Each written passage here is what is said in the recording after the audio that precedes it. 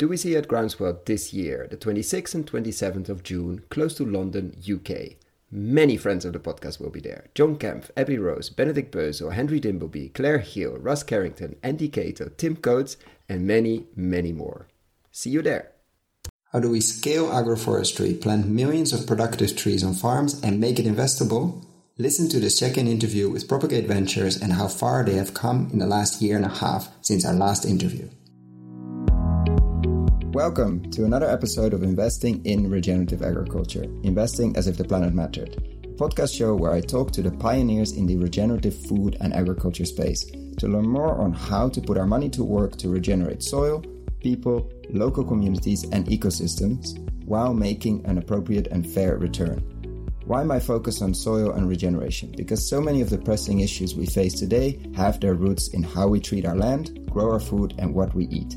And it's time that we as investors, big and small, and consumers start paying much more attention to the dirt/soil underneath our feet. In March last year, we launched our Patreon community to make it easy for fans to support our work. And so many of you have joined as a member. We've launched different types of benefits, exclusive content, Q&A webinars with former guests, Ask Me Anything sessions, plus so much more to come in the future. For more information on the different tiers, benefits and how to become a member, check patreon.com/regenerative agriculture or find the link below. Thank you. Welcome to the podcast. Today I have Ethan and Jeremy of Propagate Ventures back for a check-in interview to see where they're at since February 18 when we recorded our last podcast. So welcome back, Ethan and Jeremy. How's it going?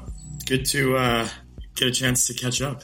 I'm extremely well, and I'm looking forward to a long discussion. Last time we clocked in, I think, one of the records of the podcast to discuss trees, farms, agroforestry, retail investments, and obviously chestnuts.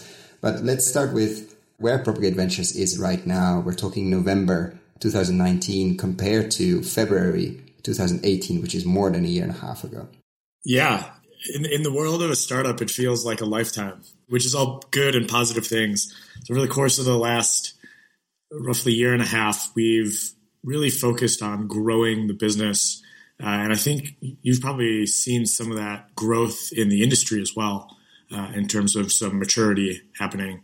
So with Propagate, we have expanded our operation. So we're now operating in about 6 states in the U.S. We are working on over 6,000 acres. Now this is all the East Coast. So this is where the average size of the farm is a little bit smaller than what you see out on the West. In the past year, we've focused on really moving projects through to the point where we're planting trees. And what that looks like is we have the numbers behind that look like about 90,000 trees that will be planted over the course of the next 3 years.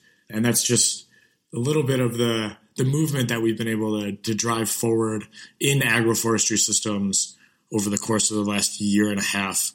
And then as a business, we've also had a few other things go on, which is we've joined the Techstars Sustainability Cohort, their 2019 class, which just finished up about 2 weeks ago. And then we also are part of Elemental Accelerator's portfolio as well. So it's been a fun and active time for the business, both on the opportunities for us to work on the business to see it grow, and then to work in the business where we get to actually drive agroforestry projects and put those trees in the ground, certainly having some of those chestnuts ready to be planted. Sounds very good. And I think the sector has been exploding, or at least the discussion on trees and planting trees on farms and productive trees has just been a whole different level, I think, than when you started. In terms of vision and practicality around Propagate Ventures, is that still the same? And for the people who didn't listen to the previous interview, I definitely recommend it. I will link it below. But can you give a short overview of Propagate, let's say Propagate Ventures right now, and then we can dive a bit into if that's very different from Propagate in 2018. Sure. I think overall the visions remain the same. We stayed very focused, and our team is extraordinarily passionate about what we're doing. I think some of the nuances of how we approach that, and what that iteration of the business looks like. So today, as we've moved forward since our last discussion, Propagate's focused on making it easy for investors to fund low-risk agroforestry projects. Now we have analytics and project development tools that make that possible. And the goal really is designed around helping farmers increase their profitability with agroforestry as the mechanism to do so. That platform of analytics and product development tools is really meant to simplify some of the operational know-how, workflow tools, and then investments that farmers need to integrate fruit, nut, and timber trees with agriculture in row with their existing operations. So again, really designing for agroforestry. What makes it interesting and fun for us as we think about this vision of where the investment opportunities sit in the regenerative agriculture industry is a lot of that work that we do on the analytics and project development side are meant to also serve as a sort of underwriting process and for due diligence to help quantify the risk and identify where the investment potential sits to make investments in agroforestry systems. Now, Propagate, at the moment, we're very focused on the United States. We're working in our own backyard. We grew up here, so we're focused here. But there's certainly a mentality and thinking that where we build tools and create some capacity in the United States, that there's opportunities internationally to provide resources and create tools that support farmers in those places and really meets their holistic context on the ground, on those farms, in places that may not be the Propagate team's backyard. So am I hearing correctly? You're thinking about licensing or somehow making your technology, your software, and your systems available for other groups that are not you, basically, outside the US? I think at some point in the future, potentially. I think the goal today is to really have a strong footing on what we do here in the United States, and then be able to understand the context of what's going on elsewhere in the world. Agroforestry, of course, has applications in many different climate types, in many different countries, in many different places all over the world.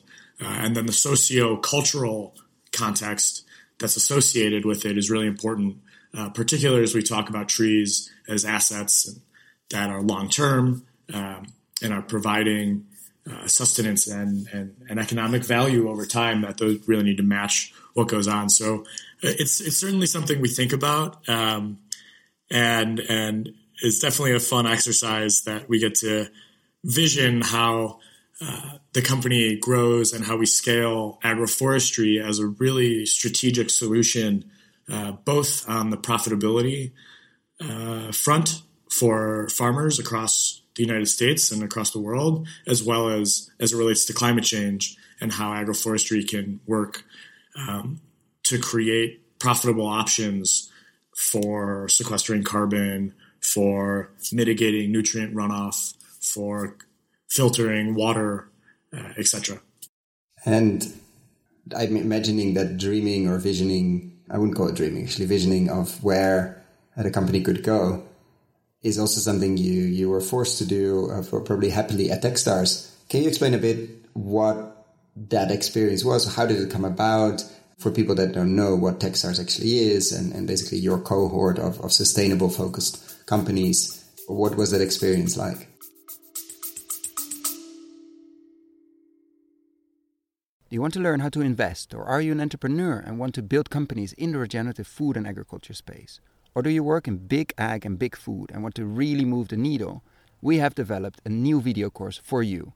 Find out more on investinginregenerativeagriculture.com/course or in the show notes description below. Yeah, overall, just a great time. The folks behind Techstars, as well as the Nature Conservancy. So the Nature Conservancy and Techstars created a partnership to build, help support and build companies in the startups in the climate space. that are providing solutions, both around technology and elsewise, to solve the climate crisis. And so the teams behind the program, both on Techstars and the Nature Conservancy, really passionate and really driven and really, really intelligent. It was such a pleasure for us to get to spend the time to work with them. And that's always an evolving process, so we'll continue to work with them. The game plan for that program and our involvement specifically was really looking at how we can increase the velocity of our business. Being a startup and being about 2 years into the game with our company, really looking forward to the next 2 or 3 years and beyond. And how do we increase the speed and capacity at which we make decisions and at which we build our product to really have a velocity that solves very direct needs that sit within the industry. So one of those key things that we've been focused on as a business is this sort of problem of what's keeping investors from feeling really comfortable to invest in agroforestry systems. So to boil that down a little bit, where is there risk? And in project finance, there's risk across a series of different angles. We've seen a lot of this in solar. I believe we may have mentioned this at some point in our last discussion, but that really sits around technology. Yeah, we did. We were discussing PPAs and Wonder, the crowdfunding platform, crowd lending platform. And yeah, we definitely touched upon what I think, and I'm pretty sure you're still on that camp, we can learn from the renewable energy space and how far, in a very different sector, obviously, with different variables, etc., but how far they've brought the impact investing space or the investing space along, and how easy it now is for, still you need significant capital, usually more than $1,000 or euros, but actually the minimum came down a lot, and the potential of this sector to grow is just immense. Absolutely. And I think we're seeing that today with regenerative agriculture, slowly, but it's certainly happening. And so, as to relate it to Techstars, I'm glad you brought up Wonder. Brian Bursick, who's the founder and CEO over at Wonder, was one of our mentors that we spent a chunk of time with during Techstars.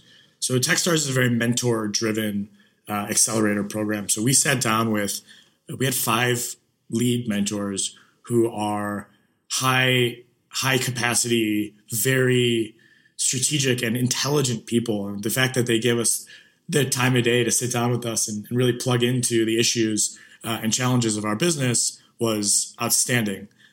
Brian being one of those folks, to really get an understanding of what were some of the challenges he faced in the early days of their business with Wonder, and what are some of the parallels he sees with our business and his business, and how we might think about collaborating and being strategic around solving some of those issues so that we can drive the process forward, similar to, as you were saying, about moving regenerative agriculture forward quickly to meet the scope of the problem, similar to what took the solar industry 10 to 15 years to handle.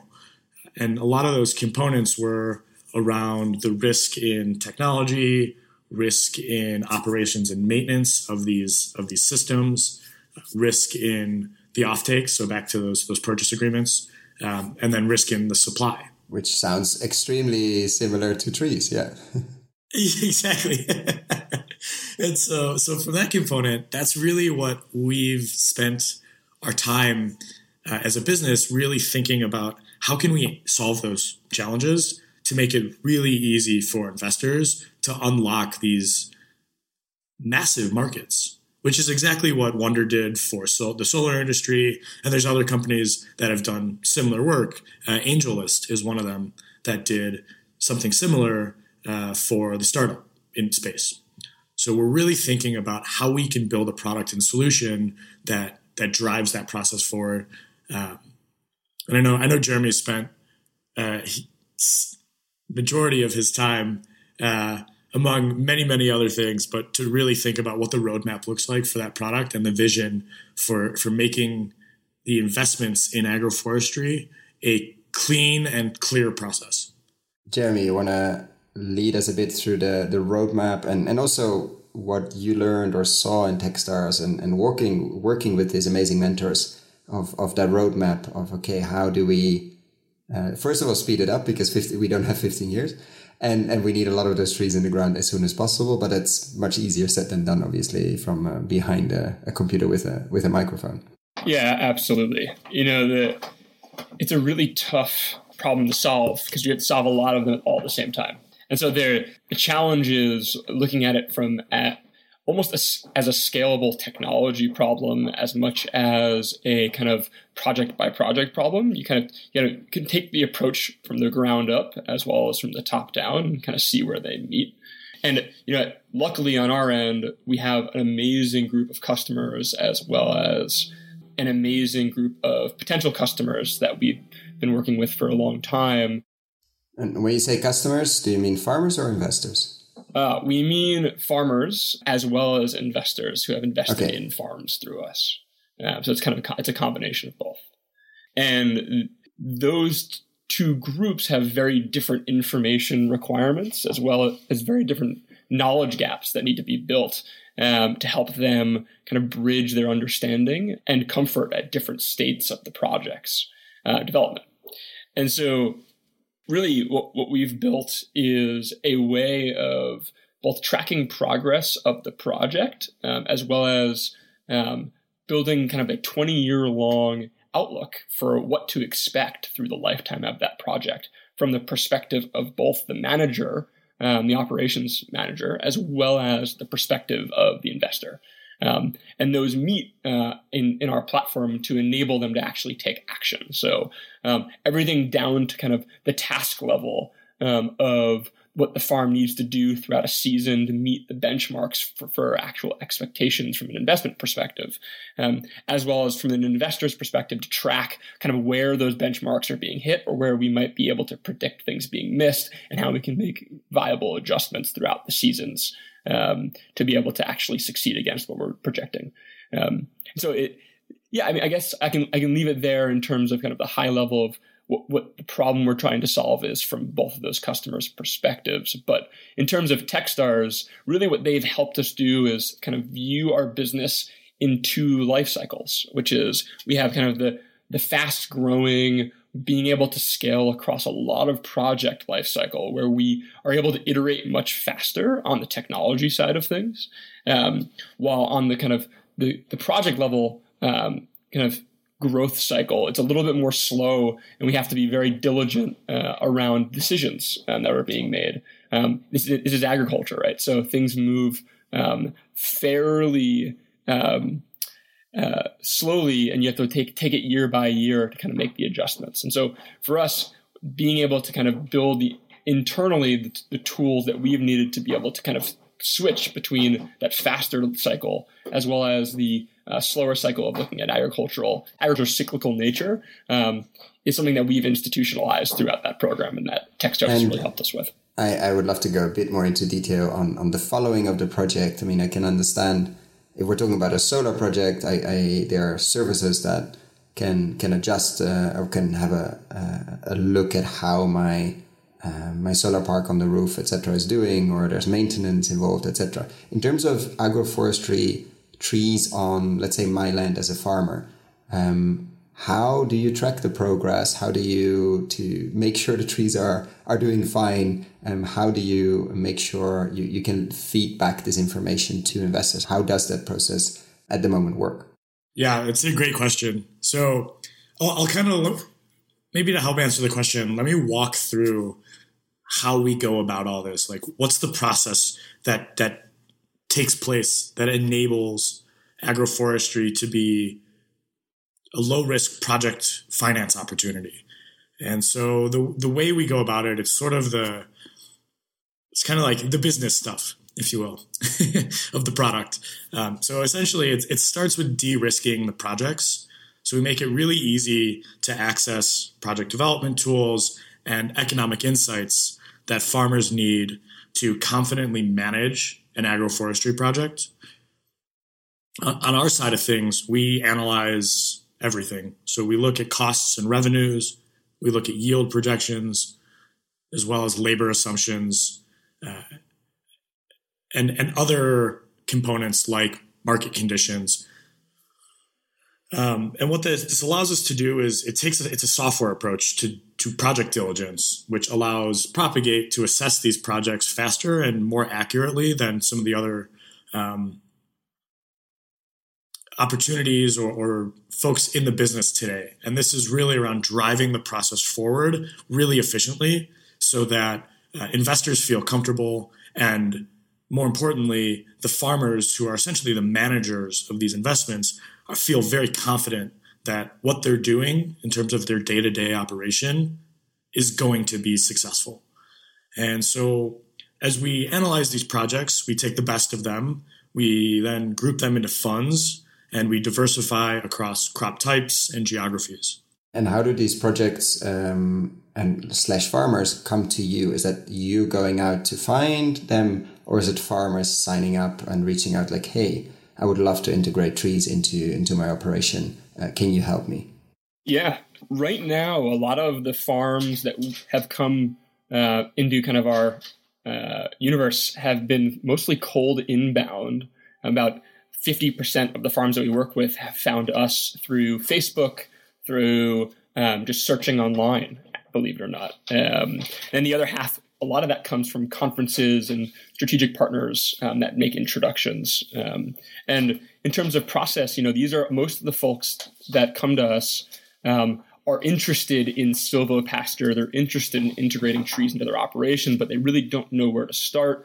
And they're looking for a strategic partner to help them kind of guide that process forward, because it's a long-term process, and they're looking for someone who can help them de-risk it, help them bridge their knowledge gaps on how to manage these systems. They really, it's both a high need for them to have someone like us involved, but also the value that we provide is exactly what they're looking for. So it's a really good fit at this stage for most of the farms that are interested in agroforestry.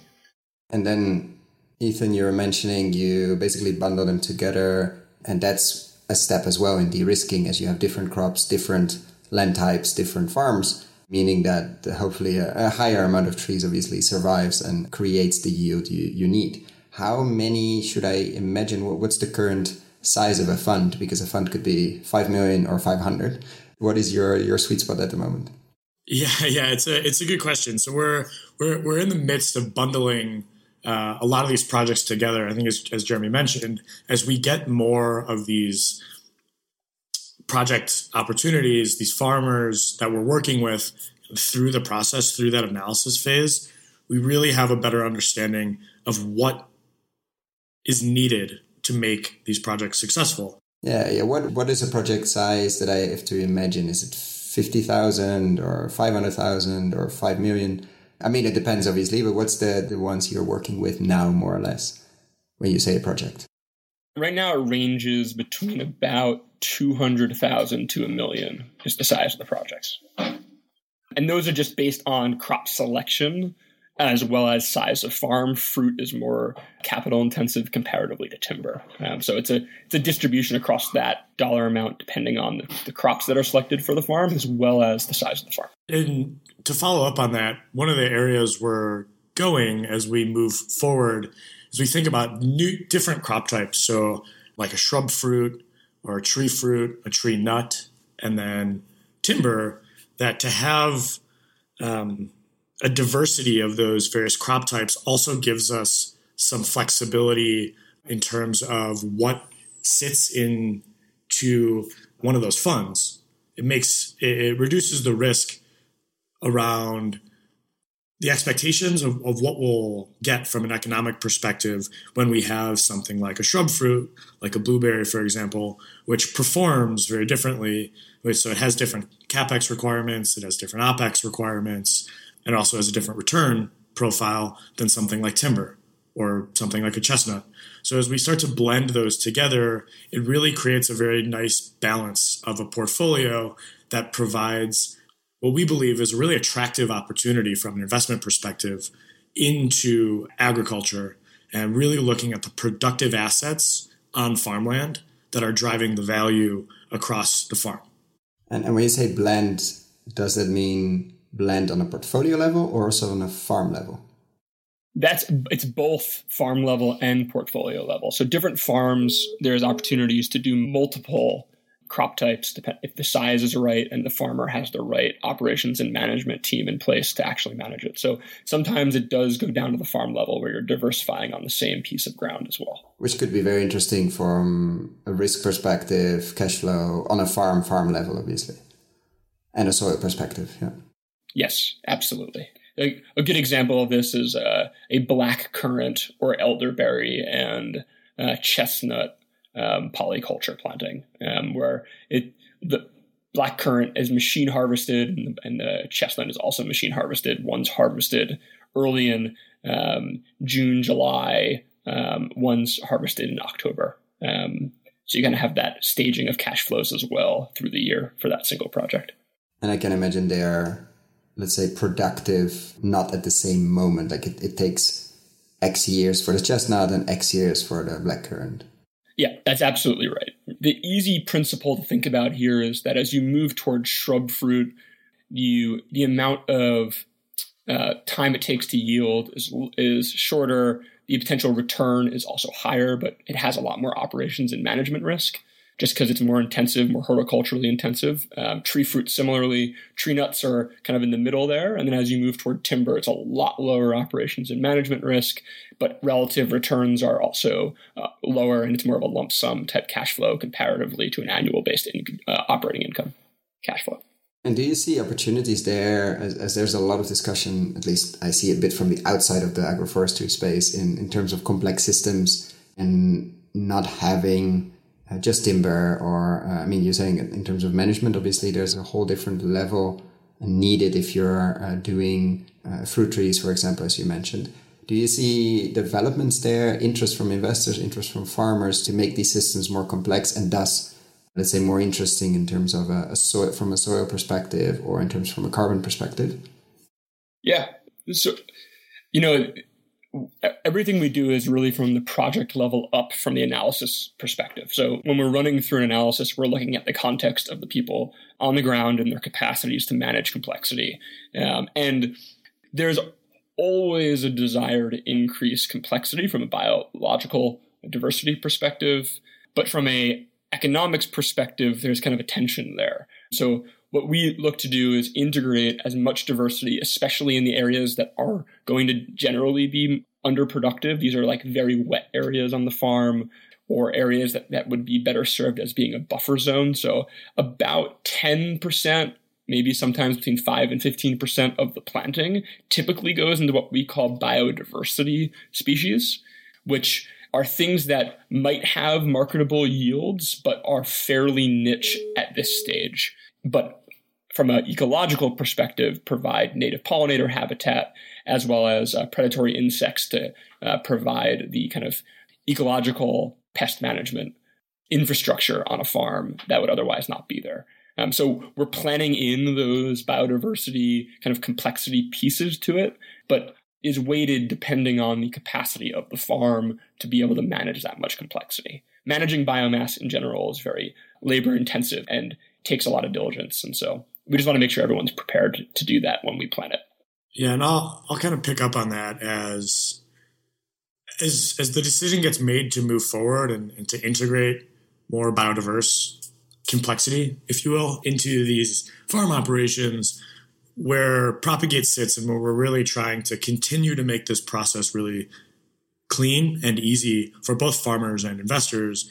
So we go back to projects have gone through, have been put into a fund, and then the next component is once an investor participates, then we're really focused on brokering the trees that are needed for our farmers so that that farm can meet the investment expectations. And the operations and maintenance component that Jeremy's pointing to.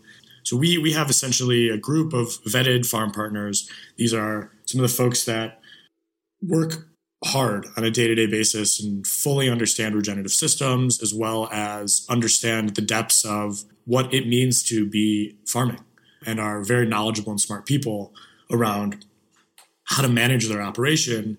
So we're working with this group of folks to ensure that maintenance is really top of class, And where we go from there in terms of Propagate's involvement is to start to build contracts with commercial buyers for the harvested produce and timber so that we can generate profit shares for our farmers so they have access to the economic upside of what they're managing on a day-to-day. And a lot of this is to take some of the risk off the table of answering the question of, from a farmer's perspective, I'm interested in diversifying my system. I'm happy to plant tree fruit. Who's going to buy those crops? So starting to bring in those components earlier, which was some of the pre-purchase agreements and some of those components to continue to drive that process forward. And as we look at the harvested produce and timber that are coming out of a diversified portfolio of projects, it gives us a little bit more wiggle room and capacity to have strong relationships on the commercial side. And if you think about a biodiversity species like a shrub willow, which is really good in riparian zone areas or wet areas, from a marketing perspective, it's a fairly difficult to market niche crop that you would sell into flower shops. But if there was, say, a florist that was working for a large company that wanted to procure really high quality willow stems for their ornamental arrangements, that's something that we would love to be able to broker. I think the tough part is at this stage, those types of crops are still very niche. So we want to make sure that when we're planting those in, we're planting them in with the kind of the idea that they might not make money. So they're a very small percentage of allocation, but still providing the ecological benefits on the farm side of things. And what would have to change if you look from an agroforestry perspective and a scale up? What would have to change to really make this scalable? Is it more attention for these niche products that have a huge biodiversity component? Is it us eating a lot more chestnuts? What would be, I mean, you can probably answer it, both of you in a different way. What would be, according to you, the biggest potential breakthrough over the next years that would really scale agroforestry? I think it's definitely everybody eating more chestnuts. Yeah, there are a lot of barriers to entry in terms of the scale up. So there's a lot of work happening on the research and development front to make sure that the genetic development of some of these tree crops is moving forward in a way that allows farmers to better utilize those crops in an economically viable way compared to certain grains or cereals that are used today. I think in terms of the scale up thing, we're sitting in a bit of an interesting phase where the R&D work is fairly strong and has happened over the course of time. And so there's not much concern there. There's always work to be done. But the next piece is really driving capital into more projects. So this is moving beyond the sort of pilot phase. I think there's a series of agroforestry projects across the world that can offer insight into how these projects operate, what they look like, what the management and the operation is, that we can really build off of that and use that information and context to our advantage to continue to steward capital into more projects and create opportunities for young farmers to be active in this space. And I think we're starting to see some of that. Certainly some of the foundations and family offices are getting involved. And I think we're now moving more into the realm where the average investor is turning their head and thinking, maybe there is a really interesting opportunity in agriculture that they may have ignored 5 years ago.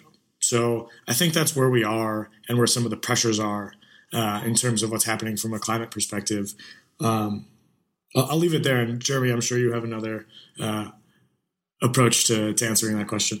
Sure. Yeah. I mean, I'm happy to kind of add some color to that. I think the key thing here is if you take the long view, if you take the 50-year view and just look back in history, permanent crop production, so fruit and nut crops, as well as timber crops, have historically outperformed other asset classes. And so the case for the types of crops that enable agroforestry to happen is actually really well spelled out. But doesn't it panic people that, there was in a time with not extremely rapid climate change or climate disruption, climate panic. And trees don't move in the sense that they kind of walk away. And especially as investors, if I say I'm going to take a 50-year view and having part of my assets being ground bound, is it something that scares investors to put money to work on agroforestry systems? I would say probably. I think natural capital solutions in general are things that in the time of climate change, there is this climate risk factor. But if you look at that and risk factor and you actually ask yourself the question, if I had an option on these solutions for having some sort of benefit come back to me. So if you take a 50-year outlook and you say, I have a carbon option on these trees, and they might return 10% to me over that 20 years just in terms of nut production or timber production, having that option is also very attractive. That's helping mitigate that climate risk piece.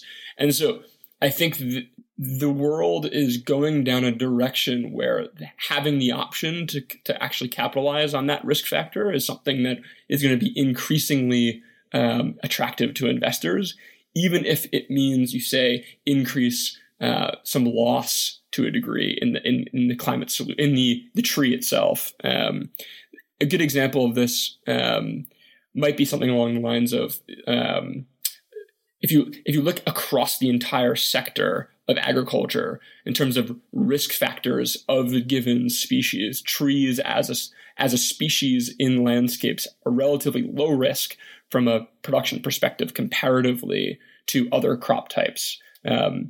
See, if you have 3 years of pretty bad drought in the Northeast, and you lose a good corn yield, you're going to be operating at a loss for all 3 of those years. But in that same kind of climate zone, you still might be able to get a good yield out of a permanent crop because they're more drought tolerant. I'm not talking about the Central Valley of California here. That's a different scenario. Yeah, sure. But from an ecological perspective, trees have some more resilience factors than many other crop types do within agriculture. And so I think you have to both compare it to the existing asset classes that are natural climate solutions, asset classes that we have today in and around agriculture, as well as look at the options that might be on the table down the line. No, I think it's a great answer. And I want to be conscious of both of your time and end with a final question to both of you, which I think is a question I started asking after I interviewed you, so not so long ago. But is a question I like to ask to see, unrelated in this case to Propagate, if you could use a magic wand and change something overnight, and tomorrow morning we wake up and Jeremy or Ethan has changed something in the agriculture and let's say also the forestry space, what would that be? That is a phenomenal question. Wow. I have to kind of put my thinking cap on for that one.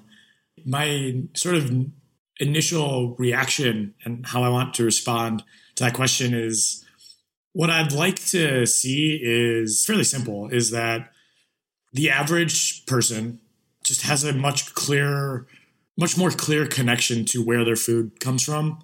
You know, if I think about my family and my close friends, I'm sort of in a lucky space where they've heard me talk about this so much that they've changed their purchasing habits, which makes dinner conversation certainly more interesting, but the food also tastes better. And I bet, yeah. It's these little changes of, am I buying a pound of beef at the grocery store because it's the cheapest option available, or am I buying a pound of beef that comes from a ranch is running holistic planned grazing?